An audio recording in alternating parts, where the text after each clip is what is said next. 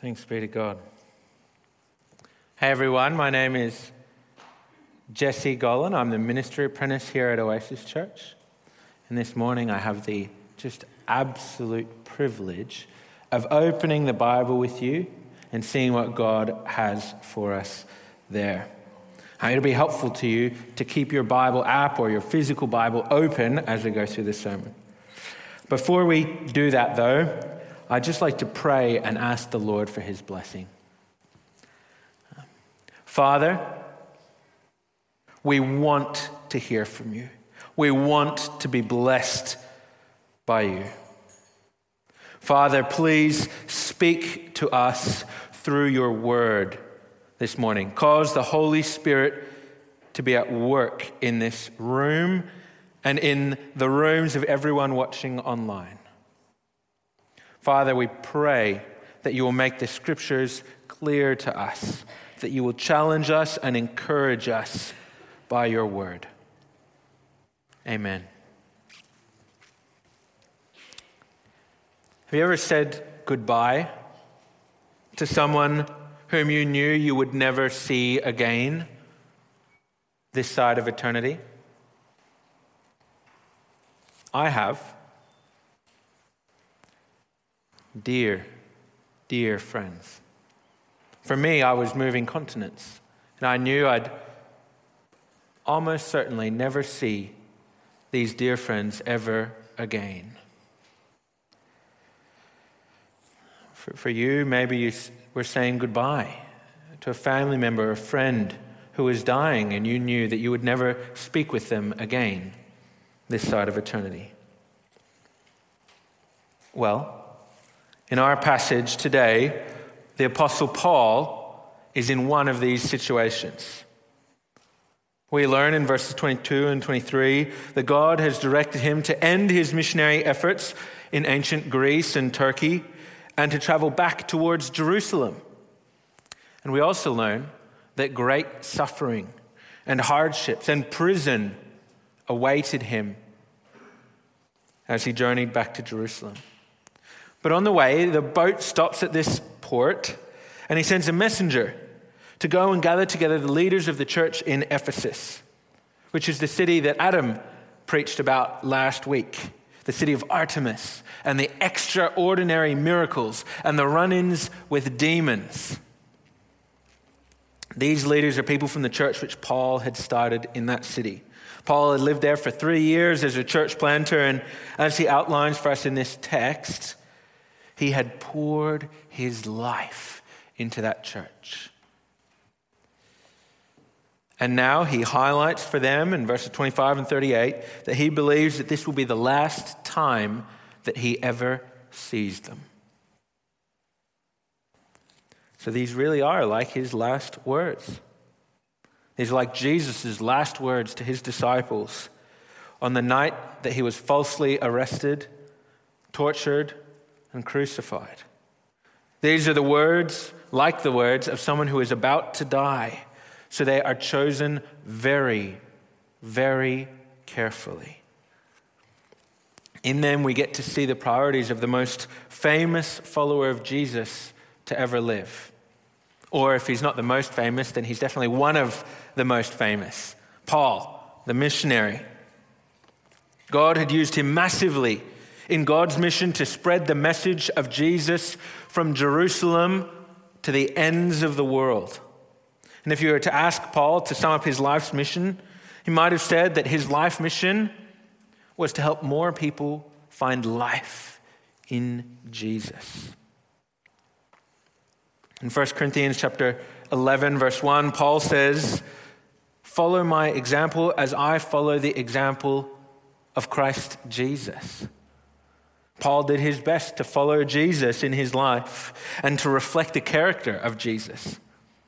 And in our passage, Paul implicitly charges these believers who are gathered for his last words, he charges them to take up that same task, to follow Jesus, to follow Paul's example just like Paul followed Jesus. That is also our mission.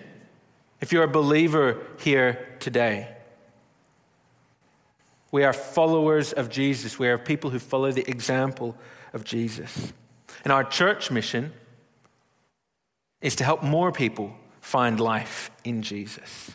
So Paul's farewell words, they have much value for us today because it helps to make concrete what it looks like to follow Jesus, our great Savior. Paul's pretty obviously emotional in this passage.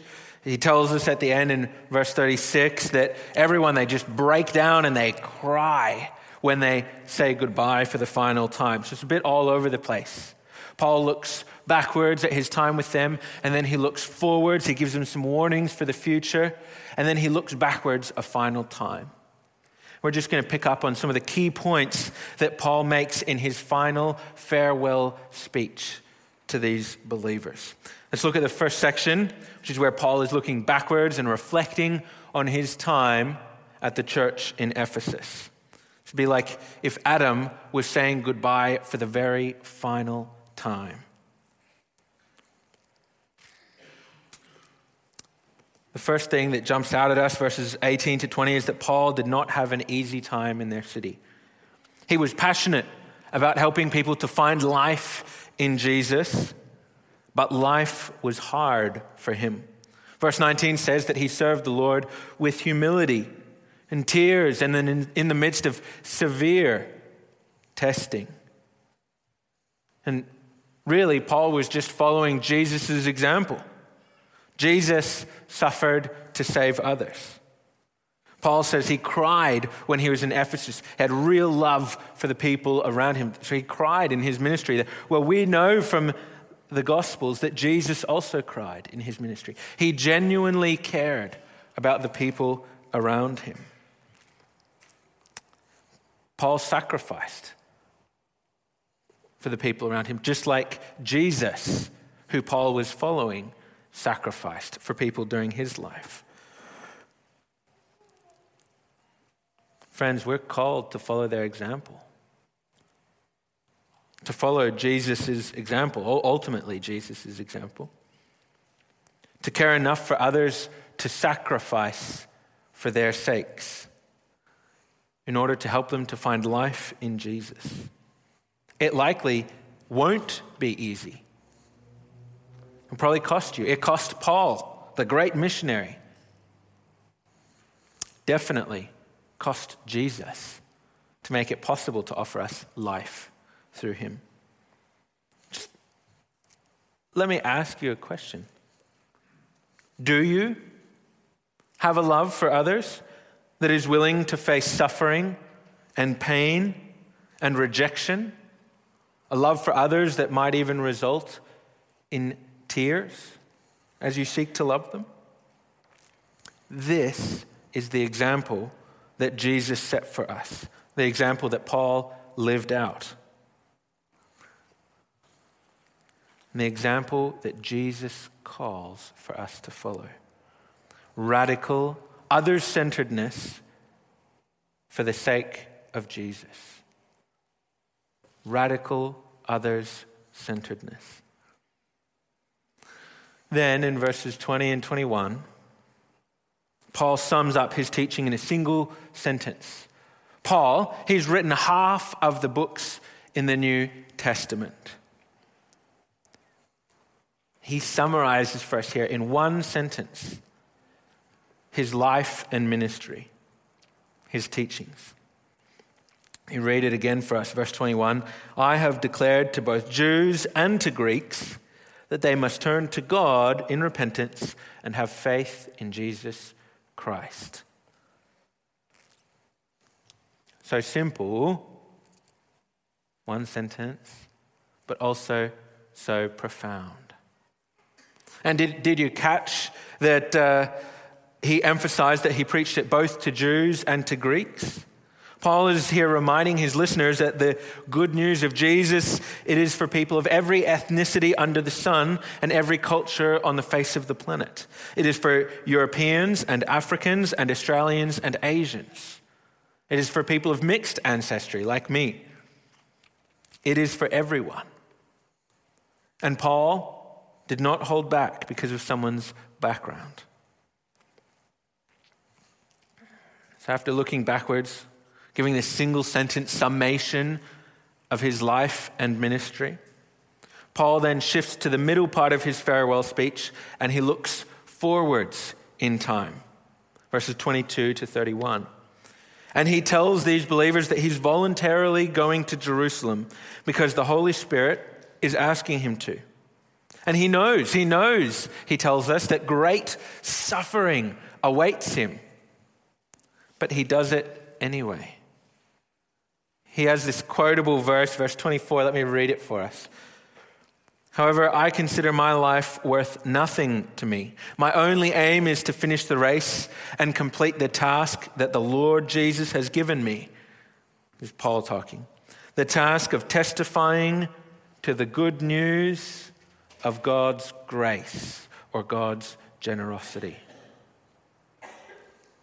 Does this maybe remind you of someone? Does it remind you of yourself? It should definitely remind you of Jesus, who's our North Star, the one we're following. Jesus went to Jerusalem, same as Paul, same city, knowing that great suffering and hardship awaited him there. As a matter of fact, Jesus had even more clarity than Paul, and Jesus knew that what awaited him in Jerusalem was torture and death.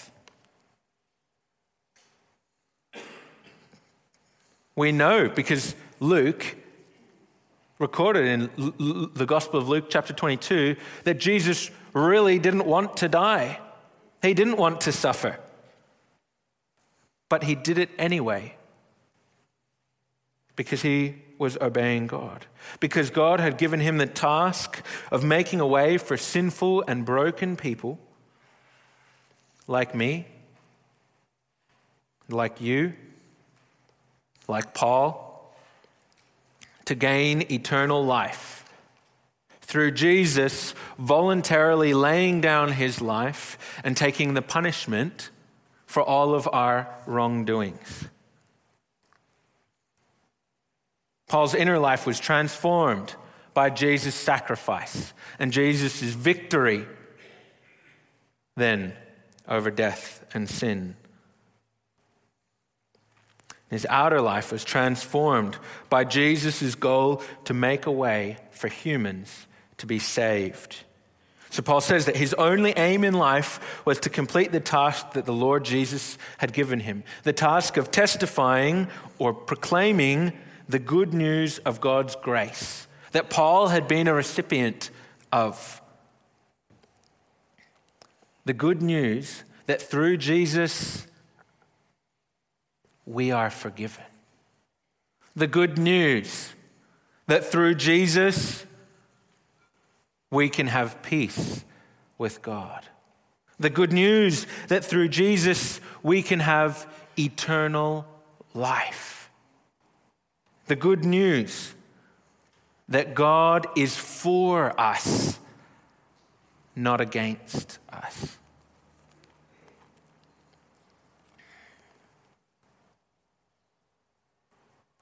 Let me ask you another question. Has your life been transformed by what Jesus has done for you? Do you testify to the goodness of Jesus to you, to the people in your circle of influence? Do you share freely with others what has been freely given to you? Or do you hoard it like a dragon hoards treasure? Are you willing to go where the Spirit leads, even if it is a pathway that you know holds suffering or rejection or scorn? And friend, if you don't yet know Jesus, can I invite you to change that today? God is holding out his hand to you generously. He wants to bless you, to have peace with you, to give you eternal life and life to the full. God is for you. He is not against you. Ephesians chapter 2, verses 8 and 9 speak to this, saying, "For it is by grace that we have been saved, and this not from yourselves, it is the gift of God, not by works, so that no one can boast." This means that you don't have to be perfect before you come to God. It actually means it's impossible to become perfect enough, to earn your own salvation through good works. This verse means that no one is saved by their good deeds, and that our bad deeds are not stronger than Jesus. If you put your trust in Jesus, you will be saved. Your life will be transformed by his goodness, and your eternal destiny will be secure in him. If you decide that today's the day when you'd like to repent and place your faith in Jesus, please don't keep it a secret. The Bible tells us that new faith is fragile. And we would love to help you and support you as you embark on this new phase of life. Speak with me or Adam or Ben or a trusted Christian friend after the service. We would also like to celebrate with you.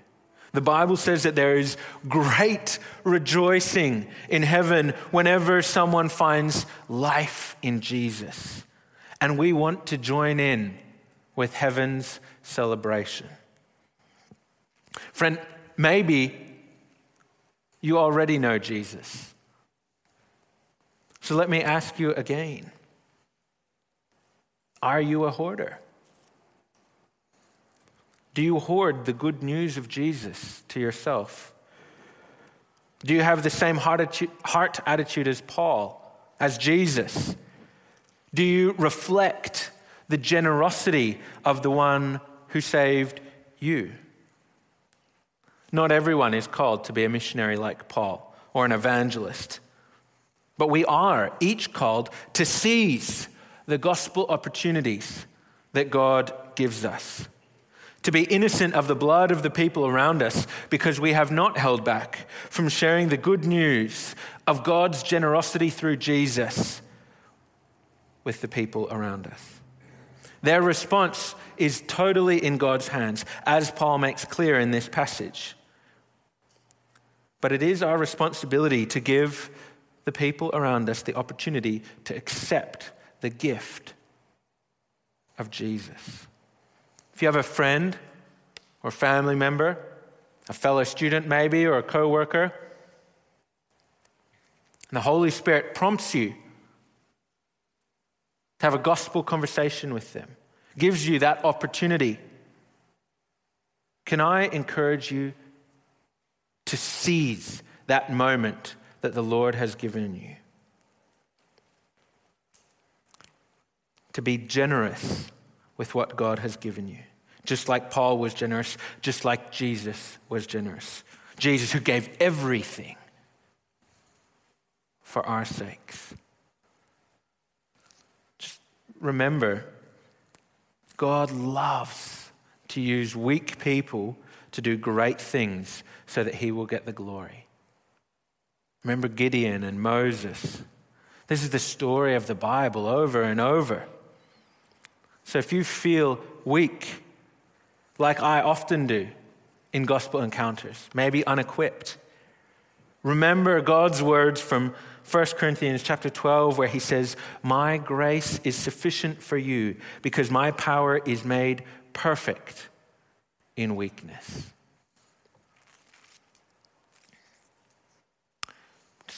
By the way, if any of you do have gospel conversations in the next 10 days, 2 weeks, can I encourage you, invite that person to come to Alpha. It's free, spectacular. Come with them to Alpha for the first couple of weeks or for the whole 8 weeks. It's easy to sign up in the church app or on the website. Back to our text. Paul has this final warning In verses 28 to 31, he's looking forwards and he sees clouds on the horizon. And he warns these Christian leaders that there will be savage wolves who will rise up, both from outside the church, but also from inside the church. And he's not talking about wild wolves with fur and big teeth that live outside.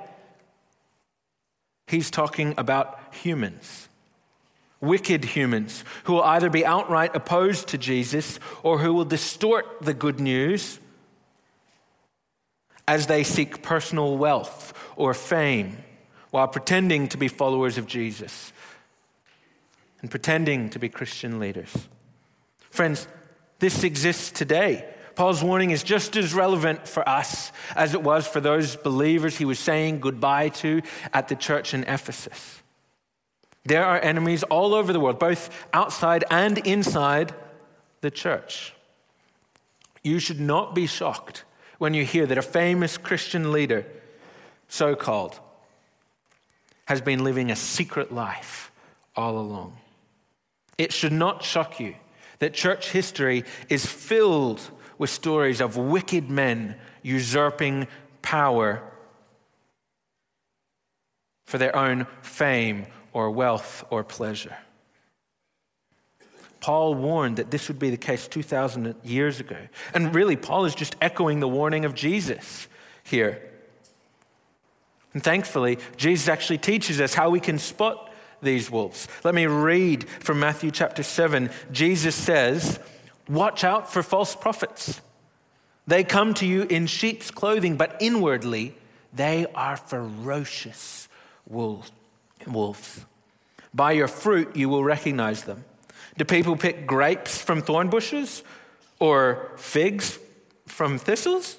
Likewise, every good tree bears good fruit, but a bad tree bears bad fruit. A good tree cannot bear bad fruit, and a bad tree cannot bear good fruit. Every tree that does not bear good fruit is cut down and thrown into the fire. Thus, by their fruit you will recognize them." Paul warns these Christians to be constantly on their guard. He actually says he reminded them the whole time he was with them, with tears and day and night. He says this was so important, and it is so important for us as well. Be on your guard, especially against false teachers who claim to be Christians, but distort the truth. Because of the internet, it's so easy to fall under their influence. Be on your guard. Test their fruit by looking at their personal life and see if it is a life that reflects the magnificent character of our Lord and Savior. If their life reflects the selflessness, the mercy, and the love of Jesus. If you need to, ask advice of the elders or Ben or Adam. This is serious, more serious than the economy or national security or politics. It is important to guard yourself against false teachers and the soul-destroying distortions of the truth that they peddle. Just by the way, probably in response to his warning about false teachers, Paul says this in verse 32. He says, "Now I commit you to God and to the word of his grace, which can build you up and give you an inheritance among all those who are sanctified." Paul is leaving. He's saying goodbye. He's not going to be able to shepherd them or protect them. But he commits these believers to God and his word of grace. If you dwell on the message of grace, on the promises of Jesus, on the life of Jesus, he will build you up. If you belong to God, then like Jesus says in John chapter 10, I'm not going to read it, but it might come up on the screen. No one can snatch you away from his loving hands. What a great comfort. As long as we are committed to God, as long as we belong to him, we are forever secure. This issue of false teachers is so serious that Paul actually, he feels the need to highlight for them why he's not one of these wicked wolves. So he looks backwards for the final time in our passage. He reminds them in verses 33 to 35 that he's not been selfishly trying to use them in order to get rich. He reminds them that in actual fact, he worked hard to provide for his own needs and the needs of his companions like Luke, so that no one could claim that he was a false teacher, selfishly and greedily trying to start a new cult in order to extract money from them. John Piper says about this passage, the main point is that Paul did not want to get rich off of anyone at Ephesus. Instead, his heart's desire was to meet people's needs. He wanted to make others rich with Jesus Christ. Verse 35 is just so interesting. Let me read it for us again. Paul says, "In everything I did, I showed you that by this kind of hard work, we must help the weak, remembering the words of the Lord Jesus himself, who said, 'It is more blessed to give than to receive.'" Just by the way, this is why our church has partnered with Compassion and with New Life Orphanage and with some local school chaplains. This is why we're running Operation Christmas Child back there in the back corner. This is why we have the community cupboard. This is why we run Alpha. It is because our church priority of life for others is real. It is because this is what Jesus did. Jesus constantly helped the weak. He constantly gave of himself. He stayed with people when he would have preferred to be alone. He healed the sick. He hung out with the most outcasted people in his society. He loved the unloved. He loved his enemies enough to pray for them as they were in the process of killing him. That's how strong Jesus' commitment was to life for others. Paul was just living out the example that Jesus had already set by being generous with his money in order to help the weak and the helpless. Jesus helped us when we were weak. He helped me. If you belong to Jesus, then he helped you. He helped us to become strong, to be able to stand confidently before our Creator God, because we are completely forgiven if we belong to Jesus. That was the whole point of Jesus coming to earth. He came on a rescue mission to help the weak, the helpless, meaning us and people like us. He gave everything for that mission. As it says in Philippians 2, God rewarded Jesus richly for it, giving him the name that is above every name, the name that will be worshipped by every living creature in heaven and on earth. Friend, it is indeed more blessed to give than to receive. Do you trust Jesus when he says that? Don't be like Scrooge McDuck or Smaug the dragon, hoarding the wealth that you've been given. You've been given everything in Jesus. Dedicate yourself to generosity. And I'm not primarily talking about financial generosity, though God might call you to that. I'm talking about spiritual generosity. Just like Paul, just like me,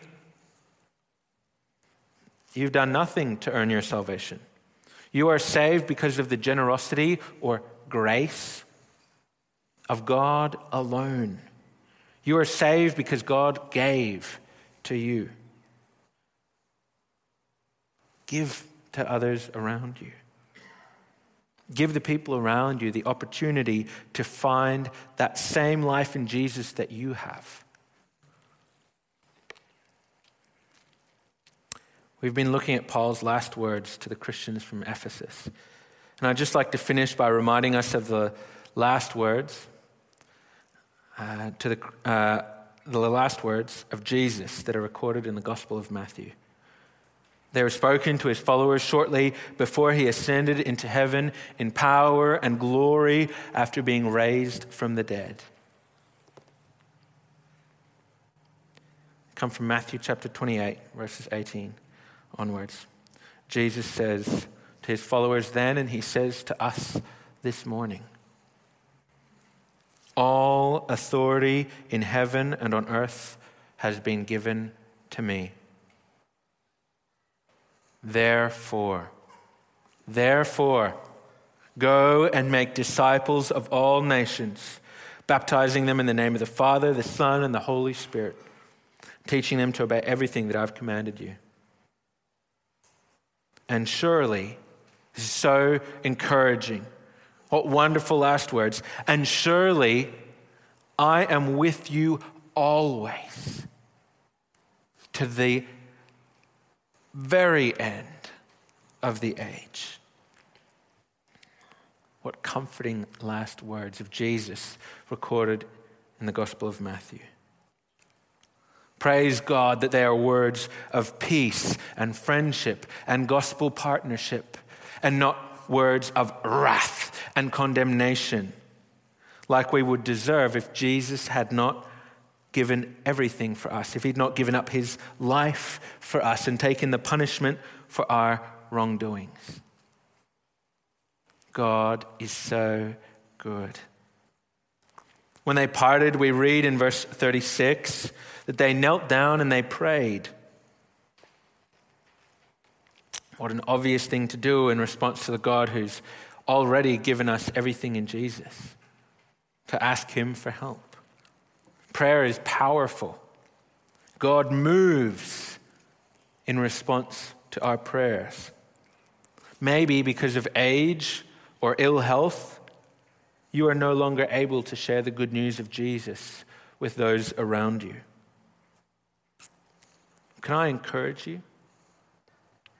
Dedicate yourself to praying for people.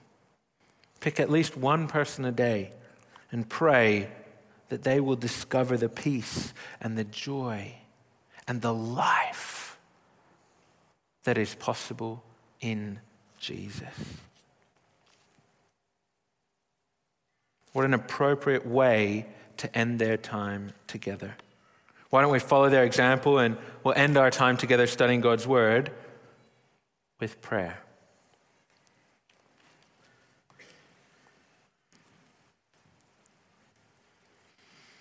Heavenly Father, thank you so much for your generosity to us. Thank you for Jesus, who gave everything to us. Father, we pray that your generosity will transform us, that it will totally fill us, that it will overflow out of our lives into the lives of the people around us. Father, we ask that you will give us gospel opportunities to share with the people around us of your generosity, your goodness, your kindness, to share with them that you are for them and not against them. Father, thank you that you are for us and not against us. We honor you and we praise you. We thank you.